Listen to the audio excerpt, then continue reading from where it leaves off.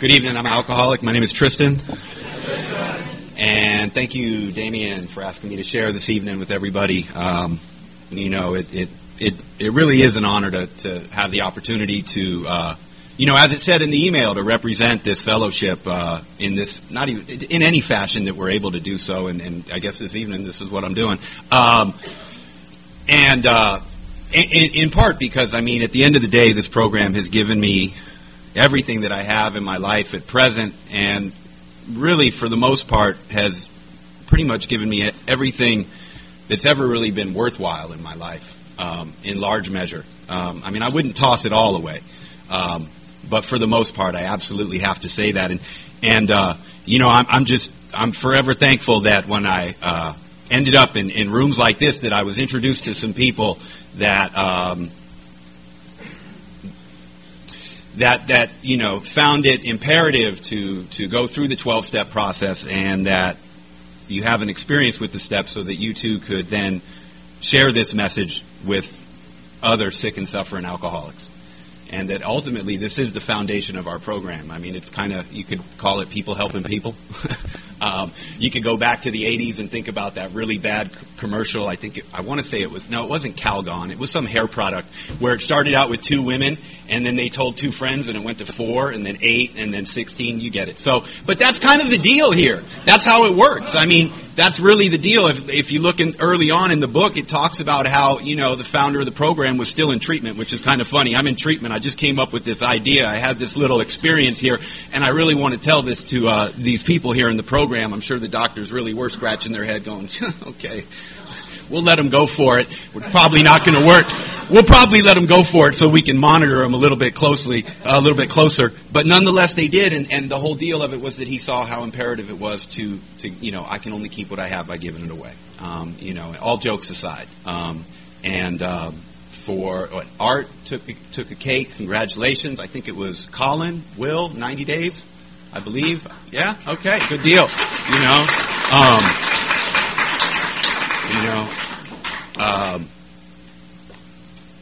For those of you that were here when I got here, I've been fortunate enough to be sober now about 12 years, 4 months, and a few weeks at this point. I'm not counting. I'm forever indebted to those of you that were here, regardless of whether I know you or not. The deal of it is those of us that were here before someone such as myself got here, you kept the rooms Alcoholics Anonymous open, and you created a place that was here for a guy like me to land in, because basically that's what happens. I just land in places like this and have an opportunity to have a life worth living. And for those of you that are newer than me, welcome.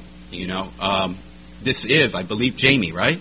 Yeah, Jamie said it's the easier, softer way. This really is the better deal. The problem is I don't see it.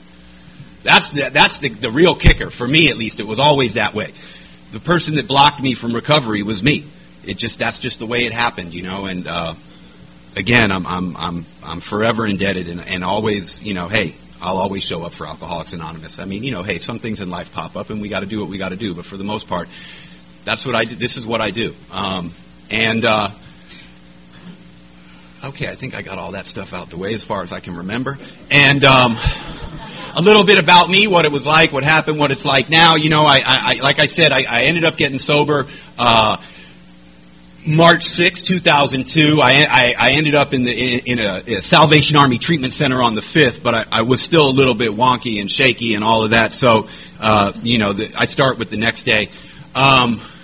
And frankly, that weekend, at that point, my whole deal with alcohol, and drugs are a part of my story too. I don't even really need to get into all of the various things of that nature or any of it. To me, it's about what happens on the inside. What did it do to me? Did I think like that? Did I feel like that? Did I get loaded like that? Where did it take me? What did it do to me at the end of the day? Anyways, I was on the back end of maybe what I would call a wild weekend. And frankly, at the end of it all, that's about all I was really good for. Physically, I was pretty close to deterioration. I was just about 31. I had developed a stutter, which might appear tonight. I would drool on myself, and it wasn't only until I started, getting some of the goodies in me that I would kind of get right. But that's basically where it had taken me. I started on this path I was in the 5th grade, and it was pretty, so good 20 years, good solid 20-year run at this thing. And I was pretty beaten up, and physically I just don't think I had the endurance that I once had. And so, yeah, a weekend was probably about all I was good for. And so once again, I went wonky. I went upside down, and I ended up at a Salvation Army men's program in downtown Los Angeles. And I would like to tell you that was the first time that I ended up in a men's facility such as that, but it wasn't. I can remember it was about 2 years, roughly it was about 2 years prior to that. And I was pretty much on the back end of what pretty much just put a black X over the 5 years prior to that. So now I'm going back to 2000, and it was March of 2000. I had lost all contact with my family for close to 2 years. I had ended up homeless on the streets of New York.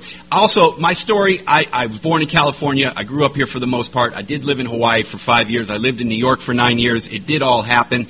But if I bounce around, that's just because that's what happened. I bounced around a lot. But it did happen. So anyways, I ended up in this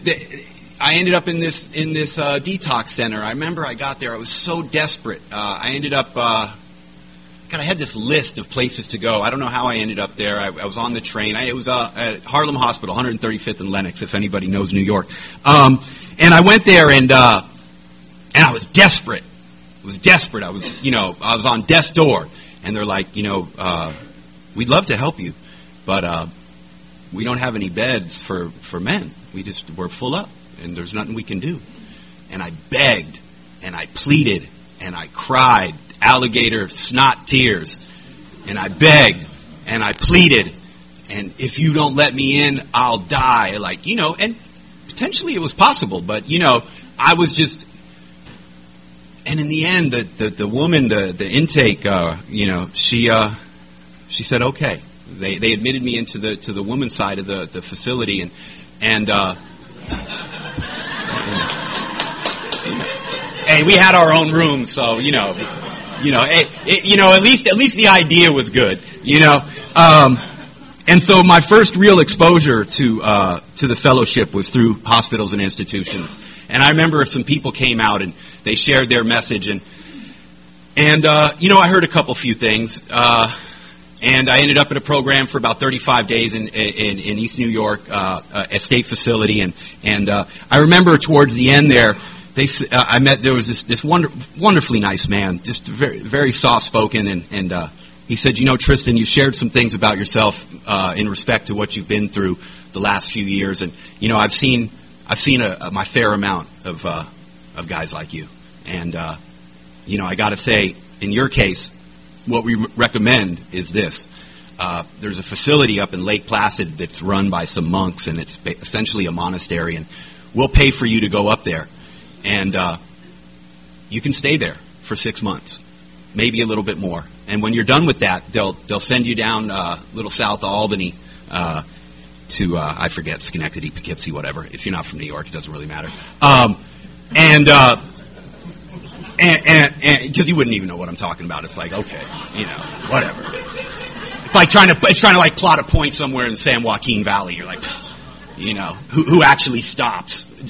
Pardon me if I've offended anybody who's from the San Joaquin Valley, but yeah, maybe when you used to drive the 99, not now when you're on the 5.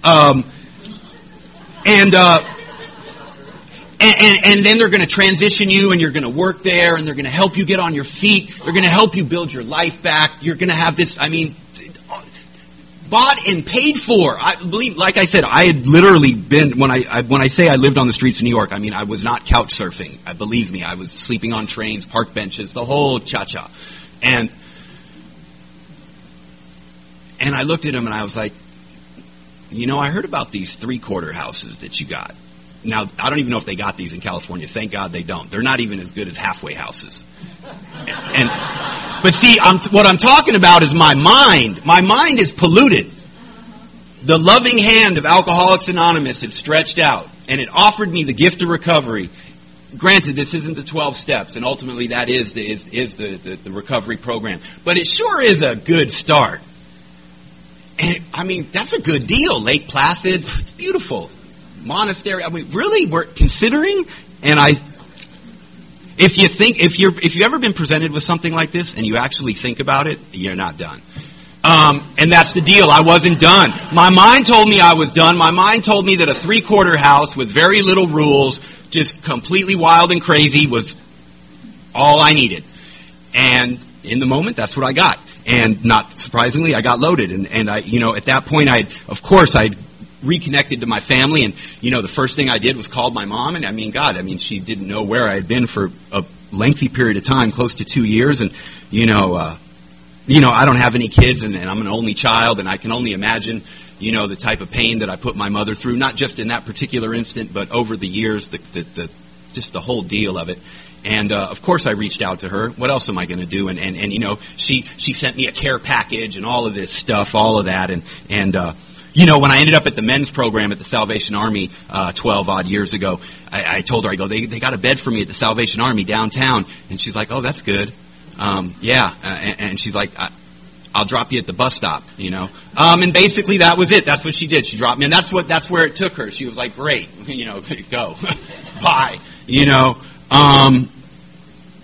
And in between that time with the first program, I ended up in New York in the Salvation Army men's program. I went through a handful of them. In the Los Angeles area, there's what's called the Mary Lynn Foundation, and they've been working with Alcoholics Anonymous for decades, and they have a handful of recovery homes in the Los Angeles area, and they do amazing work for people who really don't have the financial means to actually get that type of assistance, and it's an amazing thing. And there's tons of places like that here in San Diego as well. We're really fortunate in that regard. I know that I was, because I didn't have the financial means for any sort of assistance. Anyways, I went through a few of those Mary Lynn places in between in that 2-year period, and if I wasn't there, then I was getting loaded, and if I wasn't getting loaded, I did a couple stints in county jail in that 2-year period. And now when I look back, what happened is, when I was in New York, I totally rejected the steps, but when I ended up at the program, when I first got to California in August of 2000, I ended up at this place, and there was tons of people that were super active in the 12-step process, and they totally were there to make it available and to welcome you to meetings and so on and so forth. And it was just, I was just kind of thrown into this thing, and I had a desire to stop, and I was totally into it in the moment. And then that moment passed. But nonetheless, what it did is it planted a seed, and often when I've had the opportunity to work with other people, I see that that's often the case. Is really all I'm here is I'm just kind of planting seeds, and then maybe you'll make it back. Hey, my hope is that you stay. I hope I stay. Let's keep honest about this thing. But the hope is that you stay, and that this thing takes hold of you, and you see how important it is to work with other people as well. But if not, at least there's some sort of seed that's planted, and I know for me that was pretty much the deal in my case. And it was hard for me to deny some things, essentially, over the next 2 years where I continued to drink and I continued to get loaded. It was really hard for me. It's kind of like, you kind of know now. Ignorance was, I guess, somewhat blissful. In an adult, it's just ignorance, It only works for the kiddies. Again, like I said, really, March 5th, 2002 wasn't really different than many other days. But, when I look back, something had happened. What really happened for me is I was in that facility for about 2 weeks, and I was trying to get anywhere. Again, it was 180 men, downtown Los Angeles. It really wasn't where I wanted to be. Co-ed preferably would have been nicer. And definitely not downtown Los Angeles. And something happened, though, is I had been on the phone trying desperately, but my focus was I got to get somewhere else.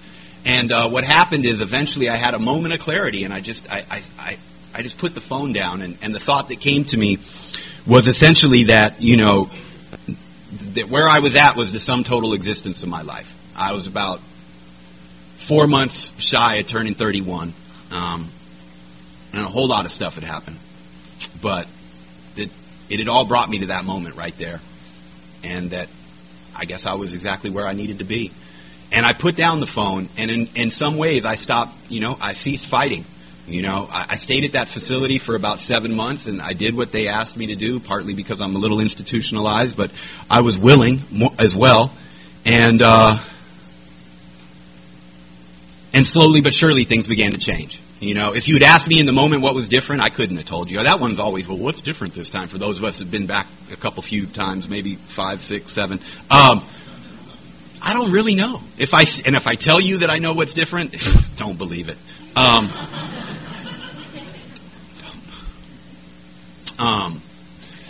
But the man that I had worked with before, who had attempted to take me through the steps, eventually I ended up getting in contact with him. I had tried asking all these people to sponsor me, and it was just, I mean, now I look back, it was kind of fitting. They were all like, because by then I'd been in and out of these programs in L.A. These people knew me. They were kind of somewhat happy to see me back, and they were like, okay, how long are you going to be here this time? And nobody could really help me out, and eventually I called this man, and he happened to be working downtown, and he was so excited to hear from me, and he just come over to my office, and we commenced to going through the steps, and he would, I look back now, he would have me come in on his lunch hour, and he would just sit there with me and take me through the steps on his lunch hour at work. I mean, that's totally an example of service right there. And but at the same time, he was really clear with me, and he's like, look, Tristan, I'm not going to spoon feed you these steps. What I'm going to do is I'm going to tell you what you need to do, and you can go do it. And if you do it, you can come see me next week. And if you don't do it, don't call. Don't. I don't really care. And for me, that's what I needed. I'm not saying, that's not really the way, I do it to some degree, but not really. I don't really do that. But I understand, at least he was able to look into me and have an idea of what it might be that might compel me, to some degree. And so what I want to talk about is my experience with the steps, just mainly with the first step, because it really encompasses so much. But obviously through the lens, the perspective that I acquired was shown by way of this man and many other people. And partly the amazing thing about the first step is it captures not only my life before drinking, but it captures my life while drinking, and it even captures my life potentially in the present. It touches us in so many ways. This powerlessness that we're up against, this spiritual powerlessness. Some people call it, spiritual disease, malady. For me, I go with disconnect. For me, what disconnected me from my spirit was just life, was all of the difficulties, all of the things that I experienced. And again, I didn't have the worst childhood. I know that. But you know what? It looked greener on the other side. And I lived in a single parent household. There wasn't a lot of immediate family members around. My dad was essentially an absentee father, even though I lived with him for a few years. My mom did the best that she could, often working 2 jobs. Yeah, we lived in an apartment in New York with a bathroom in the hallway for a number of years. But my mother has so much love and so much care for me that she more than made up. With somebody with a different temperament would have excelled. Me? Nah, not so much. It just didn't work out that way. And so I don't like to get too far into detracting on my parents. And they're, because look, there's always difficulties. I think more is just kind of about me and my temperament. Nor do I want to make it sound like my alcoholism is situational or based on context, right? Or based on circumstances. Because at the end of the day, it's something much bigger than that. I feel like you could have thrown me in any household and I would have went upside down eventually. You could have given me the best life in the world. I would have blown that one up too. And in a lot of ways, hey, I have the best life in the world. I blew it up, And so what I see is that spiritual malady, this is kind of what's in us from the gate. And for me it was ungratefulness, feeling unloved and abandoned and things like that. And things happen along the way, and I don't have time to get into it too much. But if you have a chance and you haven't read page 52, it talks about it being full of fear, prey to misery and depression, feel like you don't have a life worth living. These things are a little bit large for someone at a young age, but there was a sense of just something was wrong. And it was just, I couldn't articulate any of it, When my dad got remarried, the brief period of time I lived with him in Venice Beach back in 1980, and I didn't come with the package, I went all upside down behind that. I didn't know how to say anything, and I ended up in New York, and within a few months I started drinking and partying, and back then it was, there was a movie theater called the 8th Street Playhouse in New York City, and they had midnight movies, Rocky Horror, Fritz the Cat, Song Remains the Same, Ziggy Stardust, all that good stuff, The deal of it was there really wasn't many people who were in the 5th grade hanging out there. But I was. Yeah. And I didn't last that long. I was a little bit too young. I might have had the endurance, but I just didn't have the ability. And that came out weird. And look, and if you know anything about Rocky Horror, you know that you can just, we could ... the rest of that and something happened.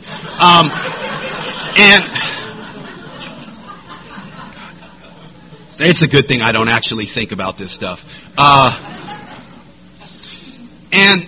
And I got a taste for this lifestyle, for this thing, and it just seemed like so much fun, and really it was like a source of liberation, and that's the thing. Initially, this world was a source of liberation. It opened up all these possibilities and these interesting people, and it was so blah, blah, blah, blah, blah, blah, and then it was just a place of bondage, and I was just stuck. And there were no good times. There were no more parties. There were parties. I wasn't getting invited. And I already told you where it took me, and that wasn't enough because I continued on. Bill talks about that in his story. He comes to a point, and then he goes, the mind and body are marvelous mechanisms, right? I endured this for 2 more years. I can relate in my own way. Anyways, it opened up this world, and then it totally collapsed, and the amazing thing about recovery is it's liberation all over again. And what we stand on today, what we have the opportunity to stand on is our past. That's the foundation of recovery in part, is all that garbage that we went through. And we get this new lens, this new perspective from which to look through to get an understanding of who we are, right? And what we're made of. And the fact that, you know what, I'm not like other people, especially when it comes to alcohol and potentially a few other things too. You know? And so I can see now how I had some form of this spirituality early on. And as I continued to drink and continued to party and all of that, it just got bigger and bigger. And some people talk about trying to fill the hole in the soul and all, and you know, it makes a lot of sense, you know, and it just, no matter how much, it just never went away for a while. It would get really quiet. Everything would seem okay. And it's like, and just be on you, right? Jamie did a good version of that, probably better than me. And just be on you, you know? And so what happened along the way for me is, again, where we need to identify with the first step, you know, and what that's about is this lack of control, right? Physically and mentally, right? And seeing that for me, when I drank alcohol, I was a lightweight drunk. I was lightweight. I was the guy who would drink very, very little, would end up in the corner drooling and spinning. I wasn't the violent drunk. I wasn't the happy drunk. I was the in the corner drooling, spinning drunk. The knowledge of that was insufficient to keep me from drinking, right? And that's where this mental obsession comes in. The idea was that one day I was going to pull it off. I was going to be the life of the party. I was going to be out there in the forefront. I was going to be double-fisted, blah, blah, blah, blah, blah. The only time it happened is when I got some of those other goodies, and then I could get all wild, and then days would go by, and then I never got right, though. The problem with this thing is, if you can relate to this, is that every time I got right, I always still needed to get right. And then when I got right, I needed to get right. And then once I got right, and it never got there. You know? And so what that is for me is, one, is that lack of power. Physically, I overshot the mark time and time again. Now, I'm not saying there weren't brief moments of control. There are, and the book talks about that. But when I look back, those were all setups for what was to come later. It was like a little teaser. Oh, yeah, here you go. You all right. I know you had a good... Well, I'll get you next week. Don't worry. You know, I got something in store for you. Oh, yeah. You know, and along the way, what happened? My mind just became polluted, essentially. My mind, it really did. I mean, it's hard not to. I don't know. I mean, when you think back, when I think back on it, I can't get the words right. Thank God I can even put a sentence together. You know, and what happens is that I have this thought that overrides all rational thought not to get loaded, not to drink. Right? It talks about that in the book too. Parallel to our sound reasoning runs this other insane idea to get loaded, and the insane idea wins out. Despite what's in front of me, despite the consequences piling up. And this is another thing that they ask us to consider, like, given sufficient reason. What do? Get loaded. What else? Now I got a reason. Life sucks. I don't have a place to live. The girl left. My folks don't want to see me. I don't have any more material possessions. Sounds like a good idea to get loaded. I mean, really? That's me. You know, and I don't even think about it. I just do it. You know, that's the insanity of it. And that's really ultimately what I saw in the first step. Really, it talks about that too. It talks about these kind of, like, I never really thought of myself as a psychopath, but then they have this kind of like description in the book, like, did you make a lot of resolutions? Yeah, I did. right? Never a decision. Yeah, I did that too. Or are you the type who's unwilling to admit you can't take a drink in danger? Oh, yeah, okay. Or after a period, you think, hey, I'm okay. I deserve one, right? I was like, it's like, that's the insane thing. When you finally are are brought to a place, for me, it's on my own, I can't manufacture recovery. That's why earlier I said I land here. I don't have the power to do that. And I end up in places like this, and something happens where, as I was saying, I tried to describe it as the loving hand of AA outstretches its arm, and for some reason, in that moment, I'm open to the gift that's being extended. And that's the thing, is that I went in and out of places like this and met countless people who were more than willing to help me, and I was just blocked. And for some reason, this time, it opened up. And that is very much, to me, it's like very magical in the most practical sense. It's just, because I don't want to get too kooky with it, But it really is. It's that type of moment that's so beyond anything. And that's another part what it talks about. Like, how many are you the type with whom all other methods failed completely? Like, think the methods are just endless. Not going to meetings and recovery homes, but how many different ways did you try to spin this thing? And for how long? And I see that too, as I see that I look back, and this obsession and this physical powerlessness and this disconnect that just had me in its grips essentially was kind of dictating the terms of my life. And that I was, I lived in Hawaii for 5 years after I got out of high school. It's kind of hard to knock Hawaii. And I'm not going to say that it was all bad, and I didn't meet some nice people along the way, but for me, it's like, what happened in the end? And that's what they're talking about. Failed completely. Not, it worked for a year. What happened? Because that's my mind. Well, it worked for 12 months. No. What happened the 13th month? Oh, well. And that's what they're getting at. Because what we're talking about here is permanent sobriety. We're talking about the opportunity to stay sober and to live a sober life, to live a life of recovery. We're not talking about going back. We're talking about staying stop. Right? And that's what the tools are about. I don't want to have to start again to find out I need to stop. To start again to find out. I did that, And so it's hard for me to throw away all of that. But again, at the end of the day, at the end of it all, no matter where I went, who I met, whatever it was, I still was left with me. And me just didn't feel right. It just didn't feel good. And I still needed something to feel okay. And that something that I needed to feel okay was killing me one day at a time. It was like signing up for death in like little bits, which is really torturous. Just, to take me out, let's get it over with. God, but no, it's like torture. Like that, I don't know, maybe like that fingernail torture or something. And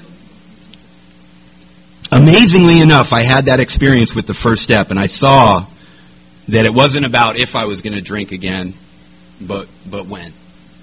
That essentially it's going to if I see nothing else, I should see the pattern. The pattern is I always end up with one, and everything that happens in between is just what happens.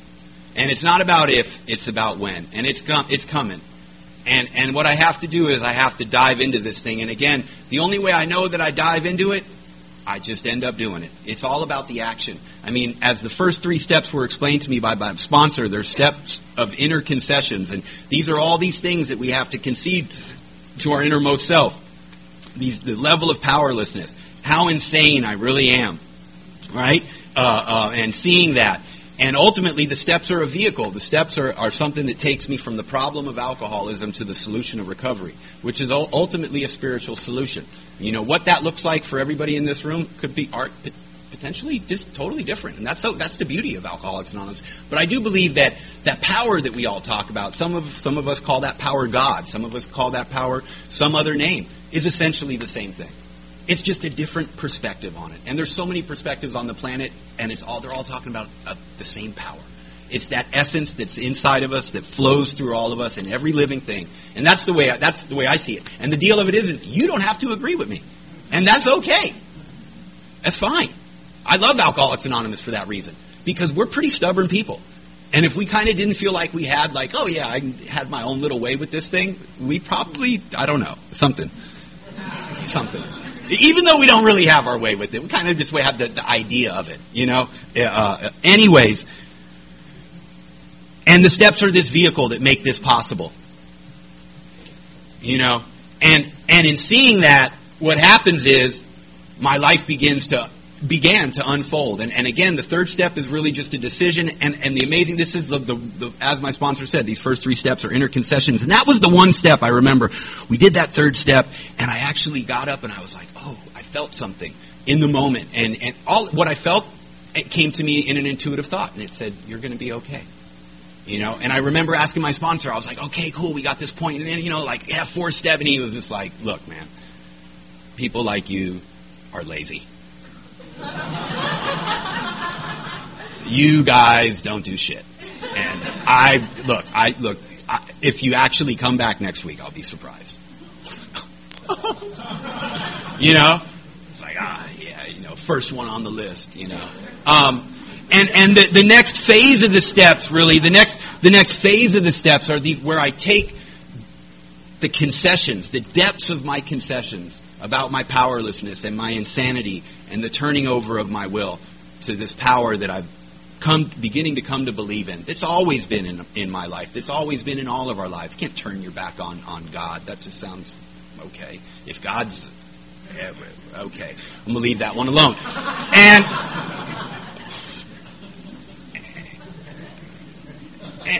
nor does that power need permission to work in our lives. Okay, those again. And if I've conceded anything, I'm going to show it in 4 through 9. And I'm going to come out the other side beginning to be a somewhat changed person. Why is that? Because I'm going to swallow some truths about myself in step 4. I'm going to see how tossed up I really am. I'm not the victim. Usually I am the chaos creator. And if only everybody would have just acted according to my plan, it would have been okay.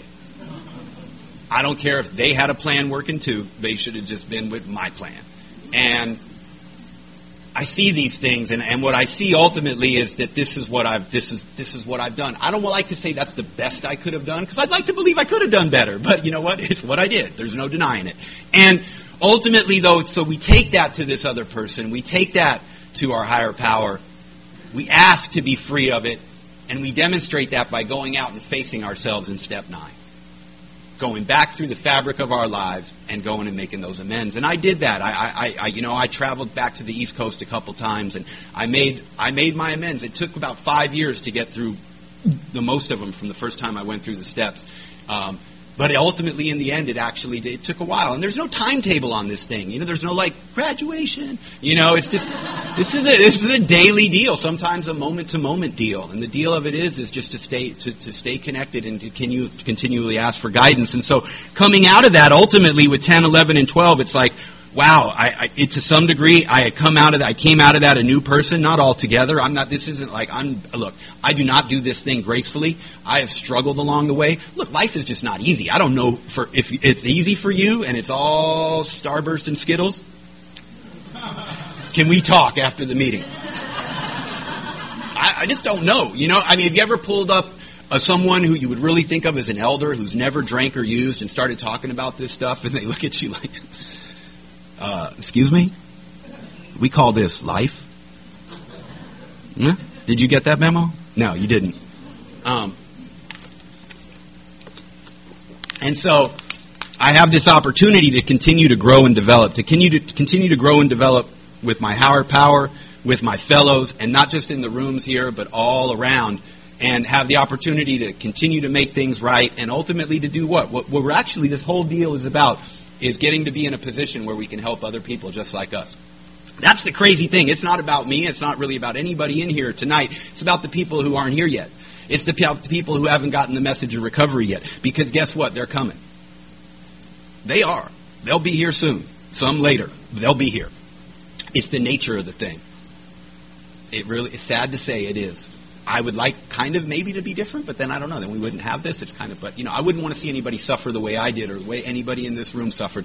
But We are who we are, and it's just the nature of it. And ultimately, I've been given this opportunity, and what's amazing for me, I would say is, thank you, Martin, is that,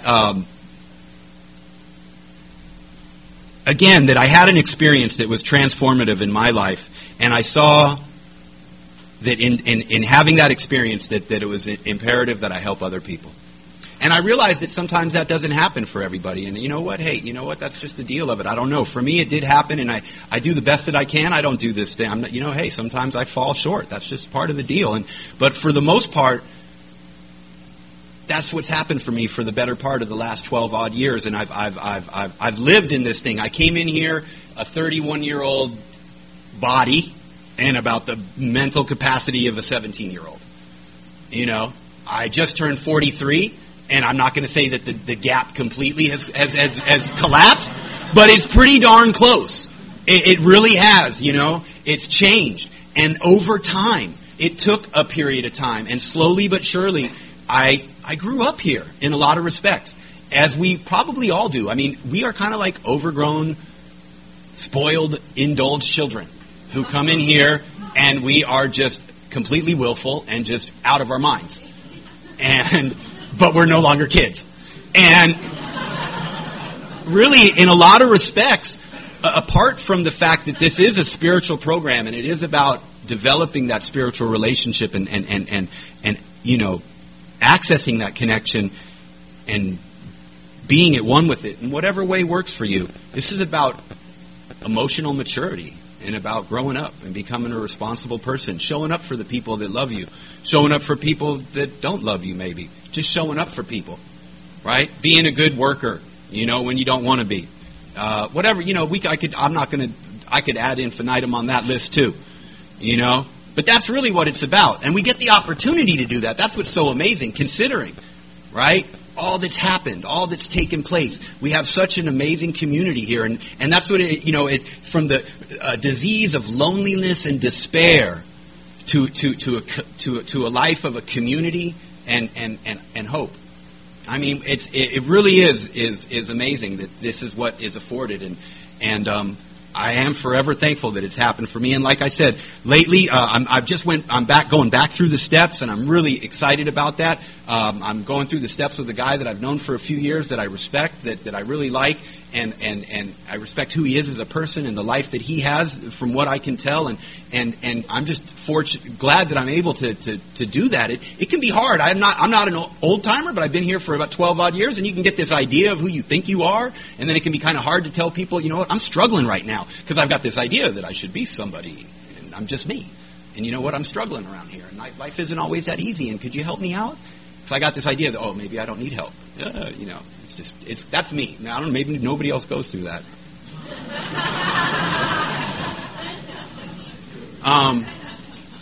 And the relationships with my family have been repaired. With my mother, we have such an amazing relationship. My dad, it's tough. I realize I love him, but I kind of don't like him. And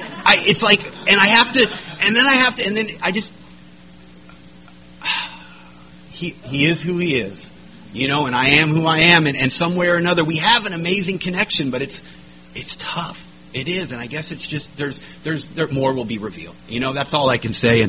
And I've met some amazing friends along the way. I've developed some amazing friendships. I really didn't know what friendship was about prior to getting sober.